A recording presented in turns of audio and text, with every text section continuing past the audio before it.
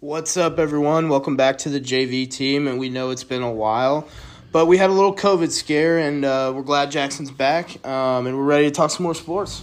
No, for sure. Thank you, Carter. It's good to be back. It's good to be back on the JV team. The reason why we haven't been able to do very many podcasts lately is because I've been coaching all July in Round Rock for Summer League team, the Round Rock Harrymen, and Carter's been working in Houston, and so we haven't been able to get together, but we're happy to be back, and let's get right into it, Carter. So let's go right into the NBA. So yesterday we had the first play-in game, which, by the way, I thought that was a cool concept. I think we should have that during the regular season. But we have the Portland Trailblazers versus the Lakers. How do you think that'll stack up? Ooh, I think it's going to be a good matchup. Damian Lillard's been on fire recently, and the Portland Trailblazers have been doing really well in the bubble. But we'll go into the Lakers first. The Lakers, while they were in the bubble, they went 4. So they went 2-4 in the bubble, and they've been kind of struggling. They haven't been able to find their game really, and I mean all their losses have been kind of blowouts. Really lost to Houston real bad. They lost to Sacramento real bad. Indiana they lost to, and so it'll be interesting to see how they group together and face Portland, who's been on fire. While Portland's done really well in the bubble. They've gone 1, 2, 3, 4, 5, 6, and 2 in the bubble, and their only 2 losses were to LA Clippers by 5 and to Boston Celtics by 4, and to win that play-in game is a big deal for the Portland Trailblazers against Memphis. Yeah, it really is, and they played a good young team in the Memphis Grizzlies. I mean, Ja Morant, I think he's surprised everyone. I think we knew he was a great player coming out of Murray State, or where'd he go? Yeah, Murray State. And I think that, he's a great player. I think that'll be a good team down the road. And good for him for going to the playoffs his first year. I mean, he took that team to the first play-in game ever. How do you feel about the play-in games? It's kind of like the wild card game a little bit. I didn't really watch the game with Portland and Memphis, but, it's kind of like a play-in game. You may see that happen next year. I don't know. It's kind of an interesting time with COVID-19 and coronavirus, and so we'll see how it goes, but yeah, I like it. Your thoughts, Carter? I really like it. I thought the energy was really good. I really thought it really reminded me of a wild card game in baseball. Like the Rays and the A's last year, and that was a great game. I really like the idea, and I think the NBA should use it in the regular season. I mean, how good would that be in after COVID times? You have a packed arena, one game, do or die, gets you into the playoffs. That'd be an amazing atmosphere. No, for sure. It could be. And do you decide, hey, are you going to put it at the home arena, or are you going to put it in a neutral site and have both fan bases be there, or what? How does it go? I think best record gets home court advantage. No, you could. So let's move on now. We got our next matchup is the Rockets and the Thunder, and this is an interesting one because Russell Westbrook is injured.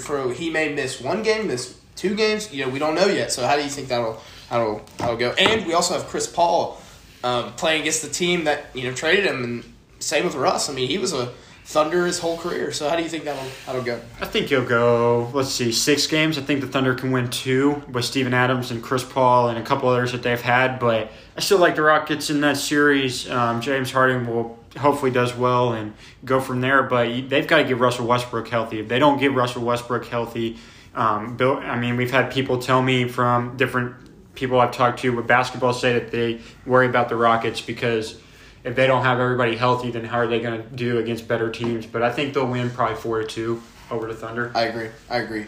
So this is a very interesting topic. The Spurs, your love Spurs, they missed the playoffs for the first time in how many years? 23 years. And there's a lot of rumors swimming around that Pop might leave or he may go to Brooklyn. What are you thinking about that?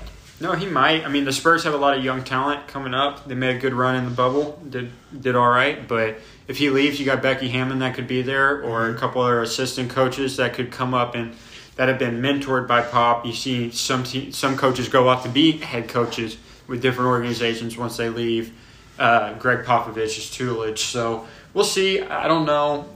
If I'm the Spurs, you kind of debrief, go into the offseason, you say, hey, let's build around the young guys that we have, the Lonnie Walkers, Dejounte Murrays of the world, and you go into the offseason and you say, what kind of pieces can surround those young guys to make them even better and prosper to becoming better players? So who's your favorite to win it all this year? To win it all this year, I like the Clippers. I really don't like Milwaukee. Watching Yeah. them play in the bubble, I kind of feel like they've been not very good in the bubble. But with the East, I like Miami a lot. Jimmy Butler's been really good, and a couple others. Well, they also added Andre Iguodala. That's a good veteran to have. You know, he was with the Warriors, and that could prove something. I think that they could make a good run. I think it could be the Lakers and the Heat for sure, or the Clippers. My pick out of the West is definitely the Clippers, and that usually that'll probably change if Russ comes back. I think the Rockets could make a run for it. I don't know, but let's go ahead and move into college football. So we got a lot of college football news. We had a lot of COVID news come out, and it looks like the Big Ten and the Pac-12 are not playing. What are your thoughts on these? I totally understand the coming of not playing for the Big Ten and Pac-12, reasons for COVID purposes. It's going to be very interesting to see how the ACC, Big 12, and SEC do it if they do decide to play a season. But really, I feel like the Pac-12 and the Big Ten are either going to look really smart, or the ACC, SEC, and Big 12 are going to look really smart, because of the Big Ten and Pac-12, when they don't play and if football does well for D1 purposes and they don't have very many COVID positive tests, then they're going to lose a lot of money. But if you do have a bunch of COVID positive tests, then you're going to have, the ACC, SEC, Big 12 looking like they're, full. And so there's a lot of people that could possibly lose their jobs either way with this COVID situation. But Carter, I'll throw it on to you. What do you think? Well, you also have players like Trevor Lawrence, Justin Fields. Justin Fields today started a petition, and I think it already has about 8,000 signatures. They want to play. These guys, a guy like Justin Fields is a great example. He transferred to get a better opportunity, and now he's not playing. Trey Sermon, I think, transferred to Ohio State too from Oklahoma, and now he won't play. So, it's a weird time. I don't think nobody knows really what to do. Nobody knows what's the right decision or what's the wrong decision. Personally, I think we should play. I think college football, brings happiness to people. I love college football. I know you do too. And I think it would be, even without fans, I think it would still provide everything that everybody wanted. But, like I said, Justin Fields, Trevor Lawrence, all these players are starting to speak up against their conferences. Trevor Lawrence tweeted a couple days ago that I don't know about y'all, but we want to play. And that's a guy that could, same with Justin Fields, they could both opt out right now and be top 5 picks. So, what do you think about that? No, they could be, and they have a lot of pool, right, for college football. Justin Fields, Trevor Lawrence, guys that have been there and done that. I know Joe Burrow's gone and Tua Tagovailoa's gone, but if they were in college football still and they were saying, hey, we want to play, then that bodes a lot of weight. Not very many people get to determine the fate of a conference, but when you have star players saying that they want to play, that makes it that much tougher on the commissioners and the presidents of the universities to decide whether to shut it down. And so there's not a good option either way of how to do it, and this whole COVID stuff sucks. But, you just got to figure out how can you do things that are safety purposes, but still you got to be able to make money. And at the end of the day, if there's no college football, and we can kind of get into this too, if there's no college football, then how are other sports in colleges going to play when you have, you got Title IX issues, you've got other schools that just don't make a lot of money with baseball, football, basketball. Besides those three, they don't make a whole lot of money. And how about lower level for D3 schools for testing, or D2?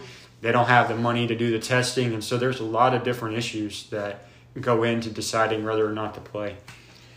I think you're going to see some conferences fold. I think you're going to see some schools. Stanford pretty sure they canceled 11 sports. They got rid of 11 varsity sports, and that's a big deal.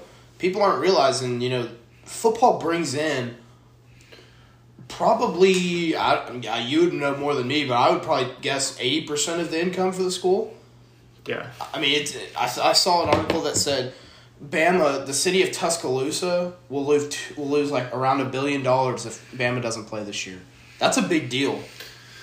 No, for sure it's a big deal. And when you have people that, want to play, and then you have coaches too that, if they come back in the spring, what are you going to do when you have teams that have 50 to 100 guys come, on a team, like a baseball team or whatever, when you don't need that very many, and you have, because all guys want to come back and they want to play their senior year or whatever. It's just very interesting to see what's going to happen, and it makes it that much tougher on the situation.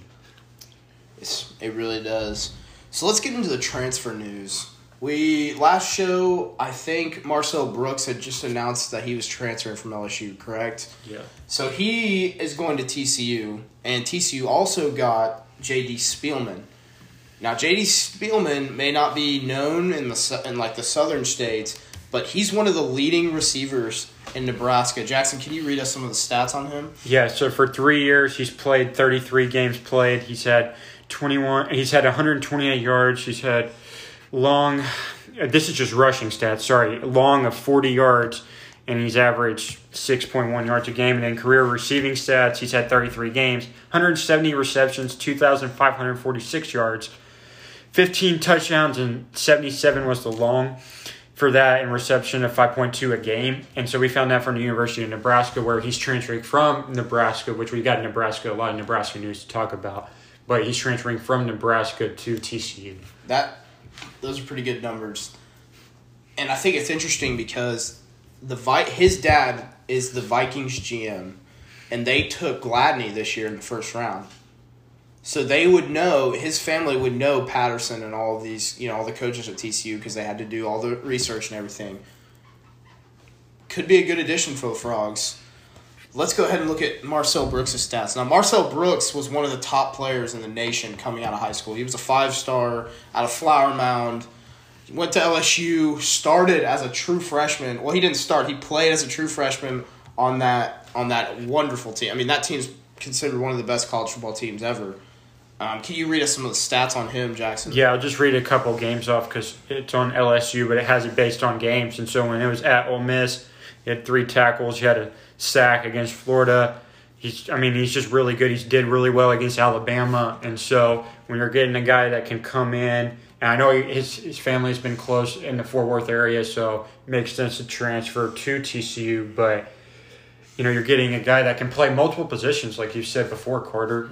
He can really play anywhere on the field on defense. You could put him on the line. You could put him at safety, corner, linebacker. I think he's going to play linebacker at TCU or safety. But a guy like that, man, and a Gary Patterson defense, we've always talked about, TCU getting a 5-star. Well, they got one, and that could be a sight to see in that defense. What are your thoughts?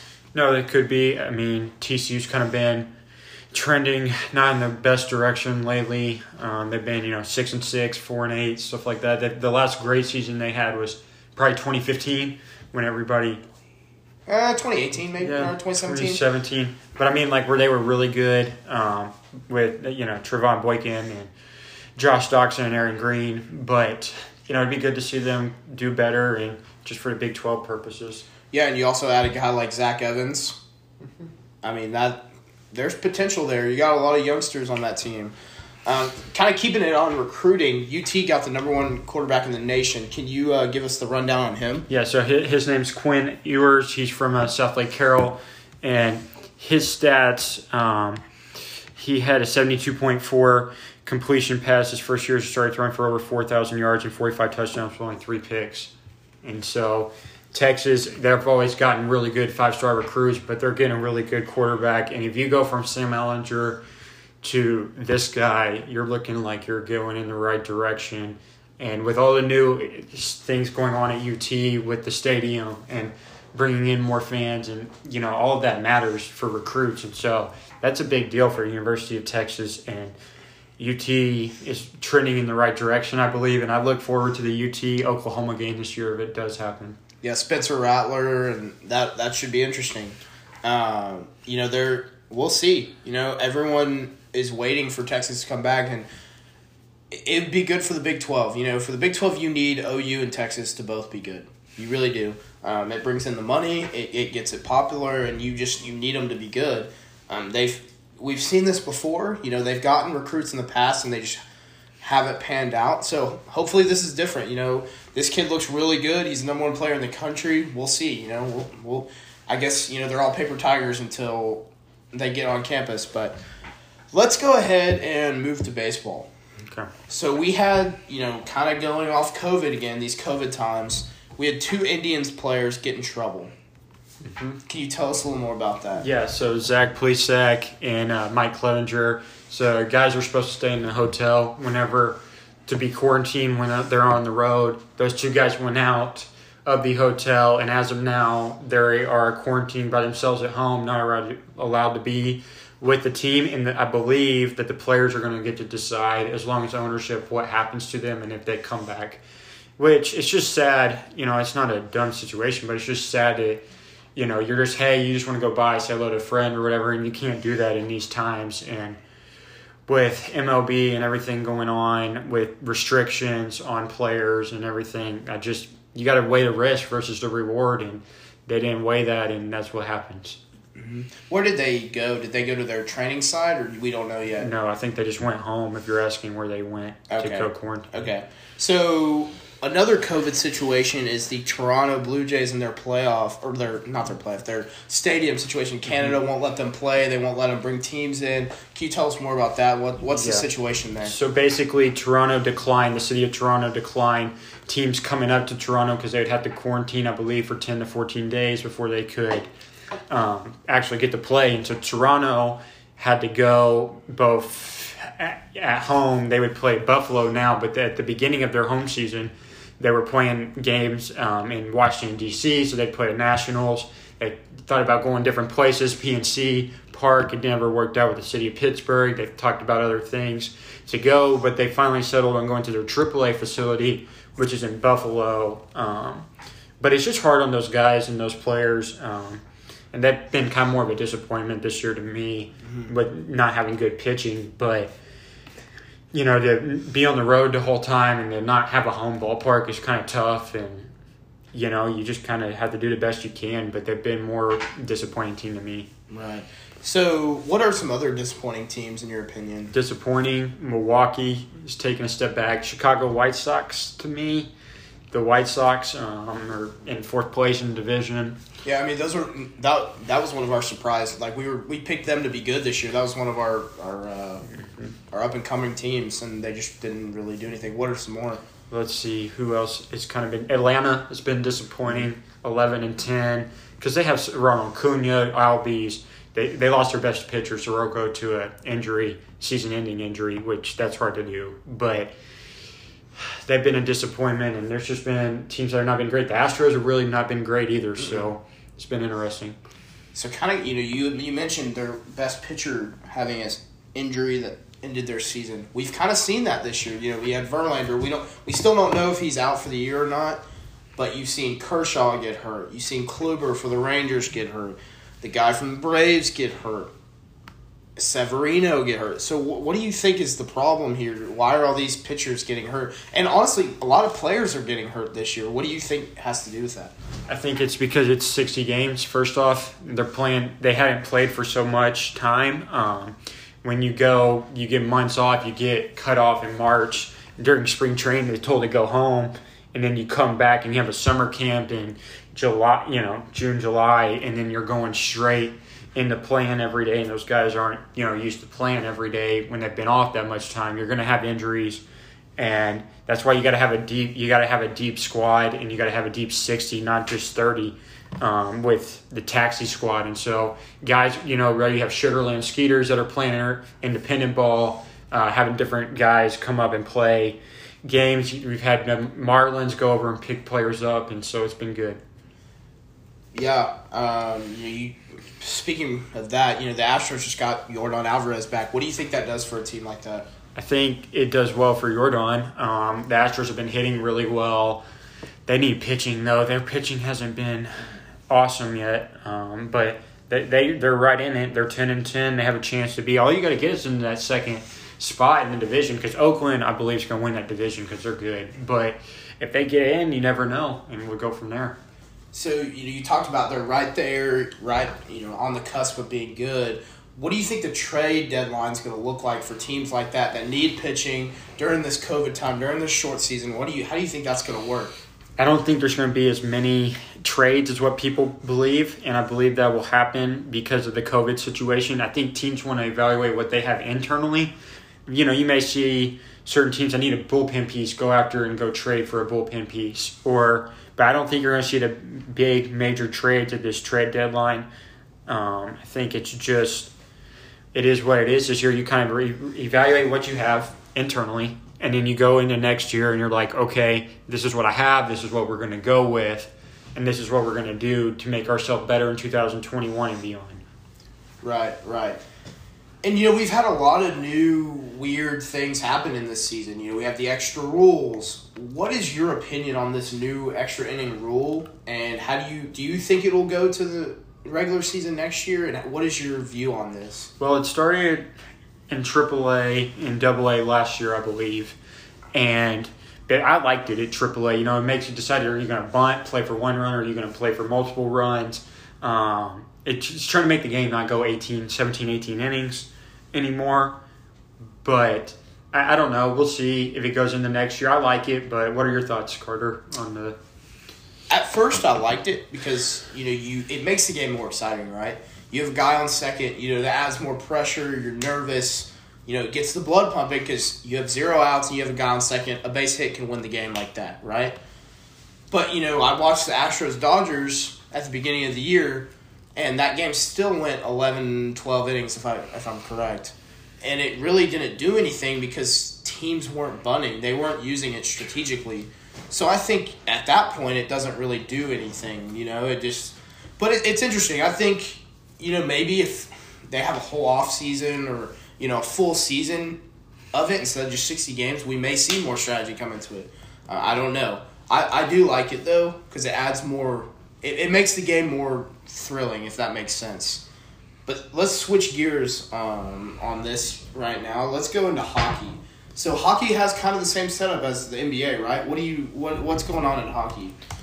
Hockey is basically, they've been keeping in a bubble first off, and they've been playing games, and so we'll pull it up in just a second with the conferences. But hockey, you've got 8 teams in the East, you got 8 teams in the West, and they've been playing games, and it's kind of more like a bubble like the NBA. But what are your main thoughts on, Carter, on the hockey and what's going on there? I think it's interesting because you have a bubble, but the bubble are in 2 cities. It's not like a resort property like Disney, so you're using 2 big arenas, and I think that's interesting. It's kind of different from the NBA, but I think if Corona keeps acting up in the big leagues, you could see it. What do you think? No, and I'll bring off some playoff standings right now for you. Starting in the East, Philadelphia and Montreal 1-8. Series is tied 1-1. Tampa Bay, a 2 seed, the Lightning facing the Columbus Blue Jackets. They're up 2-1. This is an upset. Washington Capitals are losing to New York Islanders 3-6, 0-3. And Boston is up 2-1 over Carolina. That's in the East. In the West, which Vegas is up over Chicago 3-0. Colorado is up over Arizona 2-1. Dallas is down 1-2 to Calgary, and St. Louis is down to Vancouver 0-2. And so I don't really know a whole lot about those teams, but it's kind of interesting to see how you have a 6 seed upsetting a number 3 seed, and Washington Capitals have always been good with Alex Ovechkin. And, that's just surprising to me. Your thoughts, Carter? Yeah, so I don't really watch hockey. I usually watch hockey in the playoffs because playoff hockey is fun to watch. They're slamming each other and everything. But I do know that, that's a pretty big upset for the Islanders to be beating the Capitals. I think they won it a couple years ago, did they not? Mm-hmm. So that should be interesting. I'll definitely be watching this year. It's very strange not having fans in a playoff atmosphere, even in the NBA. I think it's gonna be it's gonna be a tough time getting used to it. What are your thoughts on that? No, without fans right now, it brings a different energy to the game. Mm-hmm. The fans, you fight and we'll get into this a little bit. You fight for home field advantage for a reason, not just because you're sleeping in your own bed and you're staying in your own apartment, but you're also because you have the fans' support behind you. And so now you fight this whole season, before COVID started, and you're a 1 seed or a 2 seed, and then COVID starts and you're like, man, now I'm not even getting home playoff games. And there's just something missing without the fans in the arena, stadiums, you name it. It's just weird and different. But your thoughts, Carter? Yeah, I mean, Seattle, kind of going off the fans, Seattle just got an expansion team, the Kraken, which that's a cool name. They got a new team, and so what does that do next year if they don't have fans? That kind of... I don't know how you do well with marketing and merchandise and everything like that, and how do you promote your team and you sell tickets, and you have all these different issues that most people that just the casual fan don't really think about, really. But you have a lot of different issues in sports. How do you get, sponsorships, agreements, stuff like that? And so we'll see where it goes, but I don't know. What are your thoughts, Carter? It's tough for the fans because, they were waiting on this for a long time, I'm sure, and they finally got, they lost the Supersonics. And so that, that kind of hurt, and they finally got a new sport, a new expansion team, and now they may not be able to go to the games.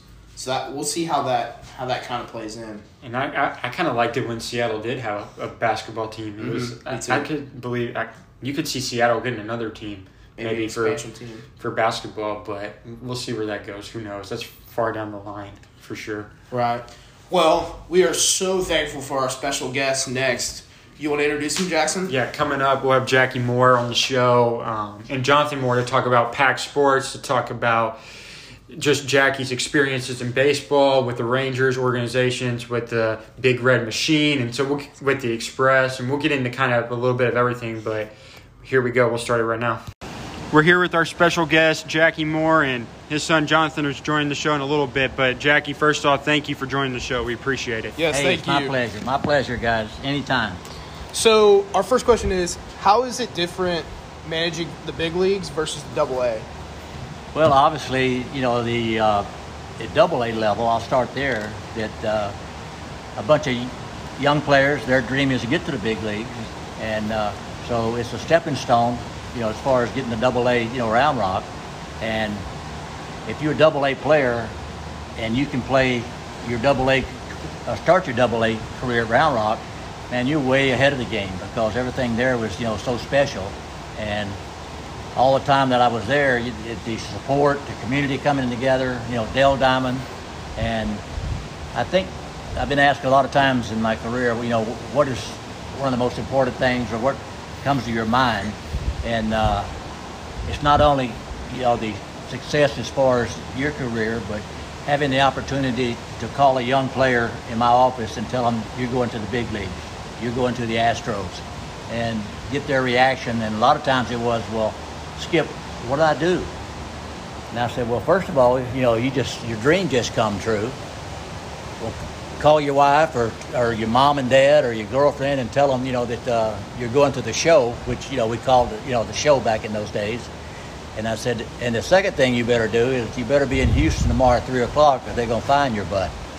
So anyway, it was such a pleasure. And the 8 years that I spent in Round Rock at Dale Diamond, you could not have written a better script. I mean, it just fell in place, and it was almost like it was meant to be. In some ways, it was. Well, kind of being a AA manager and having a younger ball club, what are the challenges of having a younger ball club at AA? Well, I think the biggest challenge, and I told my sons the same thing, and my coaching staff, that most of the time, it's the first time they're away from home, a lot of times, and you're kind of like their dad away from home, and there's more to it than just playing a game of baseball. Obviously, they have talent, or they wouldn't be there, and you got to kind of impress on them, the rules of the business, how you take care of yourself. And I guess the best way to put it is the first thing that I, to talk to my coaches about and whatever, let's make men out of them, and then we'll make professional baseball players. They were already professional baseball players, but we will enhance their, chances of getting to the big league, fulfill their dream. So kind of going off of that, how hard was it to manage players that didn't speak English? What were some of the challenges that came with that? Well, it was a challenge, and of course, that in most cases we had some players that did, bilingual, that did speak English, and trust me, there's some of them that speak a lot more English than they'll, own up to, especially when around payday and so forth. But no, I'm just kidding there. But It was never really, a lack of communication, because the game of baseball explains itself. You be at the ballpark at a certain time, you be dressed and be on the field. And remember, there's a curfew. You representing not only the Houston Astros, but you representing, the Round Rock Express. And so better make sure that most of it's possible. Okay, kind of going off of that and all your experiences in baseball, what was it like to be the bench coach of the Big Red Machine with the Reds? It, needless to say, I'd spent a lot of time before then, and I was in Montreal, and Lou Piniella was named the manager, of course, and then I had the opportunity, he called and wanted me to be his bench coach, and so that was 1990 was the first year Lou come into the American League, and not really, dealing with the double switch things that you do in the American League that that things you do in the National League that you didn't have to do in the American League. You put a lineup out there and turn them loose. Of course, the National League, when you have that pitcher hitting, you better make sure you keep him as far away from home plate as possible. But it was awesome. The first year, 1990, we led the National League from day one. We get into the playoffs, and we win the playoffs. Then we get into the National League Championship. We get there, and now we go to the World Series. And to me, it was probably one of the most standout upsets in professional sports because everyone thought Oakland was going to sweep us. The Bash brothers and, their record and what. And to be honest with you, we knew how good they were, but we didn't quite understand how good we were. And to end up sweeping them in the World Series, I mean, that's one of the major upsets in sports in my mind. How was it being the first Round Rock Express manager? Well, it turned out great. It turned out that I wanted to finish my career there, and I guess in some ways I was too proud of myself that all the years I spent in, at the major league level, flying around on jets and living in the Ritz-Carlton, and now, that people are asking me to go manage that AA club, all the bus rides all over Texas and, the minor leagues. And to be honest with you, I had a little, different thoughts about it. And then I kept watching the situation, in Round Rock, and I knew who was behind it, the Ryan family, the Sanders family. And my mindset was, well, I'll go do it 1 year, as a favor. And that 1 year turned into 8 years. And that was 8 of the best years that I ever spent, dealing with the young players and the association with the, Astros at that time. And so my mindset was that's the way I was going to finish my career there in Round Rock. And the Astros called and they wanted me to come to the big leagues, being Cecil Cooper's bench coach. Well, how special was that first year managing with the Round Rock Express, and what was it like to win a championship there? Well, here again, it's almost like the script was written for us.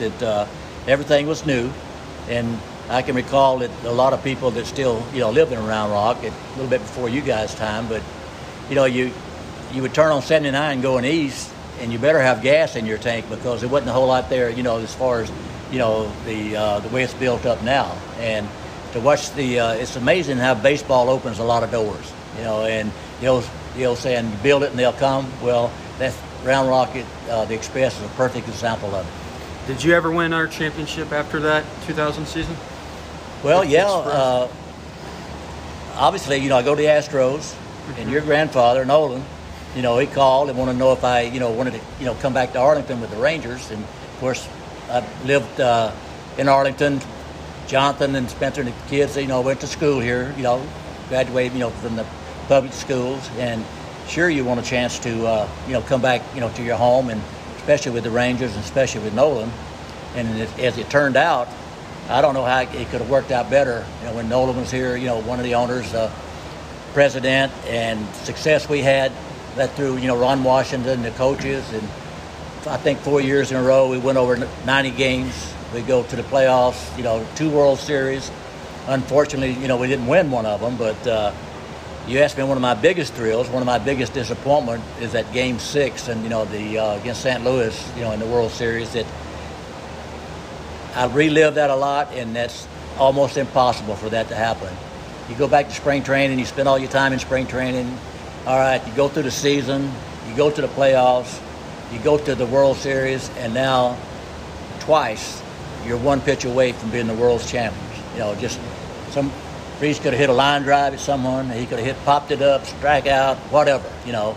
And for that to happen twice, it's almost impossible in my mind. How was growing up in Houston, and who was your idol growing up? Well, of course, growing up in Houston, that's where all my career started. And I was fortunate enough in 1957, which is a long time for you guys. You know, I signed with the Tigers out of Bel Air High School in Houston, out of high school with the Tigers. And it started my career, you know, that, of course, back in those days, like a lot of young players, you know, that 2 or 3 years in the minor league, and I was going to be the next Mickey Mantle, Yogi Berra, you know, just put me out there and everything was going to fall in place. But it didn't happen that way. Of course, I go to D-ball and then A-ball, AA, AAA, and finally got my chance, you know, at the major leagues with the Tigers in 1965. So, but, you know, it's the opportunity to play, and that's what kind of bothers me nowadays, that the commissioner and, you know, baseball's mindset is take away a lot of minor league clubs, and that's totally against my mindset, because if that had happened back in my day or what, you know, I wouldn't have had the chance to spend 11 years playing and then end up with 37 years at the big league level and 3 World Series, you know, and so it really bothers me to see them take everything out of baseball and not put things back into it. Who was your idol growing up? I would have to say Mantle. You know, I think he was one of quite a few young players, you know, idol. And so, of course, back in my day in Houston, you know, we didn't have, you know, the Astros. It was a AA club of St. Louis. And so most of our, you know, experienced baseball was radio. And so anyway, it was, bottom line, I was very fortunate. Well, after your playing career was over, how did you make the transition from player to coach, and what motivated you to become a coach? Well, I realized that, of course, growing up, I always wanted to be a baseball player. And then after playing so many years in the minor leagues, up and down, and I wanted to stay in the game of baseball, and fortunate enough that I was traded from Detroit to Boston, and Detroit had offered me a job. They said, once your playing career's over, you know, we'll have a spot for you, you know, if you have an interest. I go to Boston, and they have the same mindset. So anyway, after my career was over, I had the opportunity, you know, to start managing Rover, you know, the Red Sox organization. So it all started from there. All right, our next one for you is Jackie. Why did you have a young me make out the lineup card, and tell us the story about me making the lineup card and who I had in the lineup? Well, this is really, it's a cute story, but it's a real story. And Joanne, my wife, and Jonathan's mother, she ran across the old desk, the antique desk that, you know, you sit in, got the little, you know, writing pad out on it. And so she brought it to the clubhouse, and Reed, Jackson's dad, would come down before the game, and you were 4 or 5 years old. So I'd be making out the lineup card, and then I would give Jackson a lineup card. And when he first started out, you know, he was just scribbled on the lineup card. And we got in the habit of doing this, and now he got older and I was there longer or whatever. And when I really realized that his career in baseball was going to start outstanding was that I had a young player there, Jason Lane, that was Mr. Everything. And, you know, he led the league in home runs, you know, batting average. I mean, he was, you know, one of the top prospects. And so I don't recall what age it was, but Jackson was at the age, all at once I gave him a lineup card. Leading off, Jason Lane. Hitting second, number 2, Jason Lane. Hitting third, number 3, Jason Lane. So he was, you know, pretty smart manager at a young age. What is your favorite memory with Ron Washington and Mike Maddox? Well, I was fortunate enough to be with a lot of managers, which they all contributed to my success. Learned something from all of them. I'll stay with Wash for a while, coming over, you know, from the Astros to the Rangers. And a lot of people said, well, you know, that I was coming over to take his job. Well, that was totally, you know, not the mindset. I really didn't want to manage anymore. I had my shot at it. I was getting up in age. And it didn't take long for me and Wash to realize, the relationship, that we formed.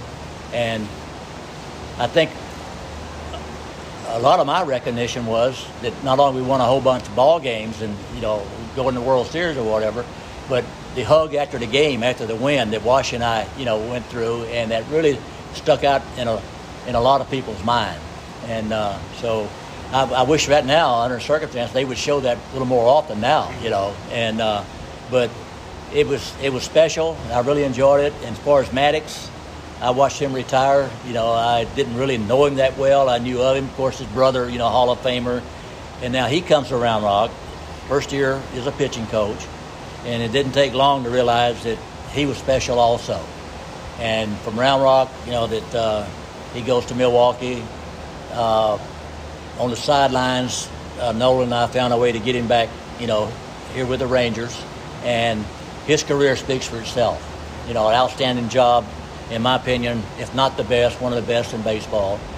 Lives here in South Lake. We still have a, close relationship. We still go to Nolan's and hunt a lot, fish a lot, and just really enjoy each other. And so the biggest problem is that now, Wash is with Atlanta, and of course, Maddox is St. Louis, and when they play each other, I've got to make a decision, who do I want to win a ball game, here.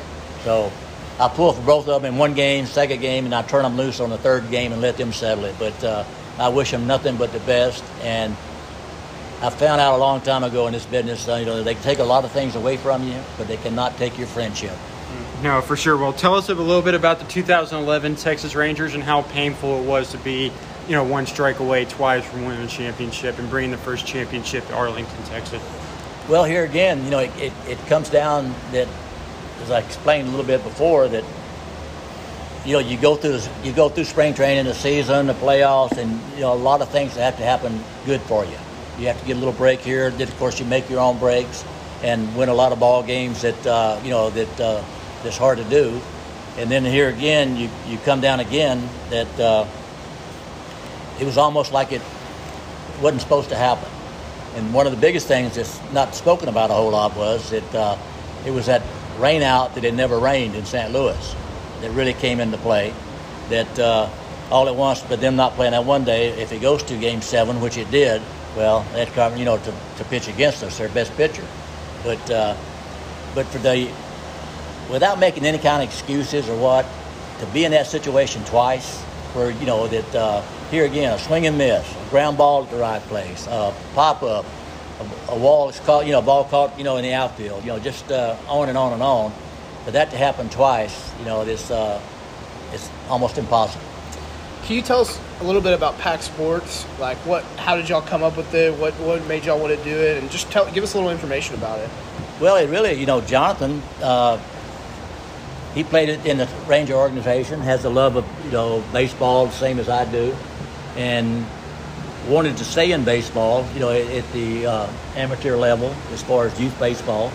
And so we got to thinking about, that the situation that let's put together, Pack Sports, youth baseball, and let's just give these young players to do a little something different and make sure that when they play the game of baseball, that they have fun doing it, don't wear them out.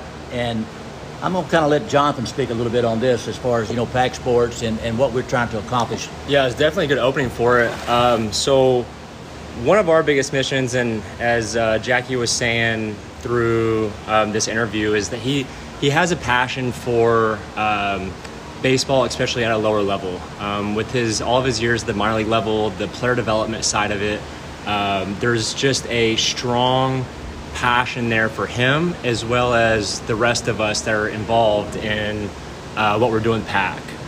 So I've been coaching select baseball for the past 6 years. I've noticed that there's a lot of it's kind of a broken system right now as far as how many games are being played on a weekend, things of that nature.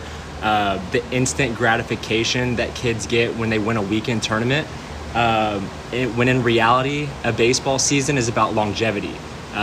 It's not a show up for one weekend, win the tournament, and we're the best team out there. It's how long can you withstand a season, be able to go through a slump, bounce back, get out of it quickly, So we're looking to change some things on the youth side of it, as far as instead of having the instant gratification side of things, we want to develop more of season type atmospheres where kids are having to compete for the longevity. They have to go through the slumps. They have to see where they're at within the standings.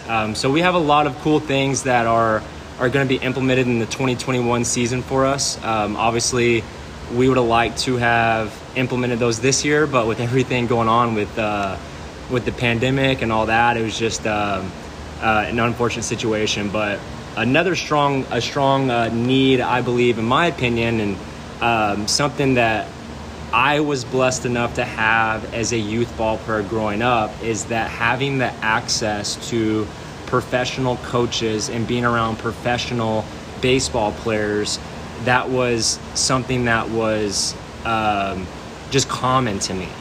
So one thing that I really want to try to implement in this PAC system is that we want to close the gap between the youth ball player and the professional ball player. We want to give these kids access to be able to reach out to these guys, to have a lot of former players come out and coach an event for them, coach a game for them here and there. But we're also going to be implementing a player development system on our website that gives kids access to be able to reach out to coaches, professional players. So there's a need for a change in youth baseball, and we recognized it. And so we're going to do our best to help close that gap, as far as making some changes on the playing side of it, but also making some changes where we give kids access to the best coaches, the best player development people possible, just because in our day and age, there's so much on Instagram. You just don't know. There's so much on Twitter. Like, I just don't know if I was coming through a system at this age, like I wouldn't know who to trust. And so we definitely want to be that one-stop shop platform where kids can trust us. They know that we have their best interest at heart. So yeah, there's gonna be a lot more coming out in the 2021 season. This year, we're just trying to get through the whole COVID situation. So, but yeah, that's PAC in a nutshell. How was it growing up, having your dad in Major League Baseball and in Round Rock? How was it growing up with that in baseball? And also, how did playing minor league baseball and being in an organization help you coach? So when I was younger, I would say pre-high school and into high school, I didn't quite understand the situation. I was a little bit naive to it. And I can say this because my dad didn't know anything about baseball in my mind. Like, he would try to coach me and it would be like, nah, I'm not going to listen. It would take someone else to have to say something the exact same way he said it for me to buy in. So when I was younger, it was, I would say I was probably a little stubborn, I guess is the best way to put it. But I just didn't recognize the situation because I didn't see him as a professional coach. I saw him as dad. But I was fortunate to be able to go to the ballpark and, see these professional athletes on a daily basis. So that part was very motivating. And growing up, as I started getting older, junior, senior in high school, that's when I really started recognizing the magnitude of it and the situation that I was blessed to be in. And that's right around Round Rock time as well. So I was fortunate enough to be able to go to Round Rock a lot of those years, hang out with those guys. But the biggest thing from growing up in that atmosphere is, in my mind, I always felt that I had a chance to go play at the professional level just because I had someone that close to me that was living and breathing that. So it wasn't something that I felt was out of the realm. It was I had that dream. Everyone has that dream of going to play at a professional level. But for me, it was always like, okay, that's just the next step. Where I know like a lot of parents are always, telling their kids, make sure you have that plan B, make sure, not everyone's going to make it to that level, which is great. But I've always kind of been the guy that really gets fascinated when someone goes all in.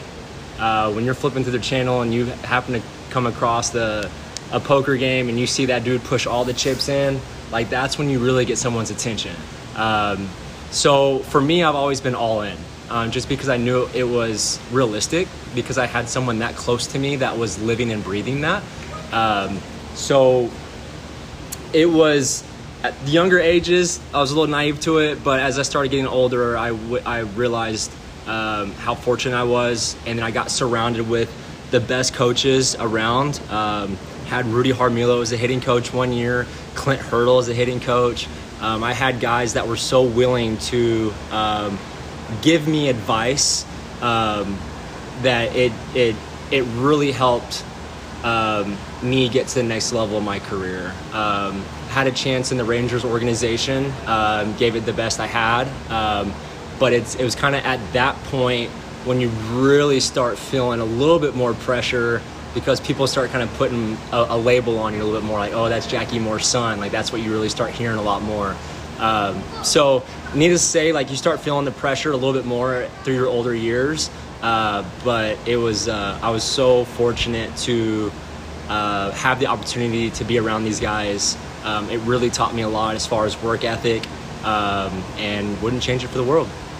How has that helped you coach select ball or just youth baseball in general?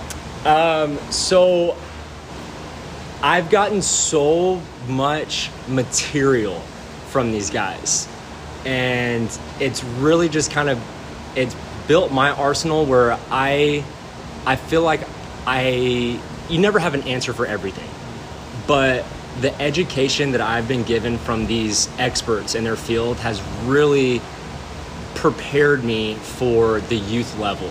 And for me personally, the education that I got in baseball is so advanced that when I was coaching at the 9, 10, 11U level, it was tough to bounce to try to teach at that level.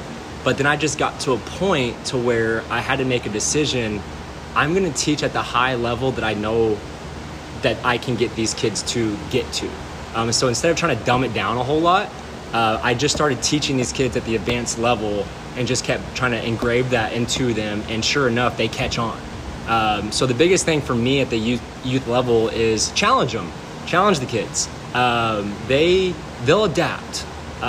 It's a whole lot easier for them to adapt to the philosophies that you know than trying to change something up and them get confused. Now you're confusing yourself because you're not used to teaching it that way.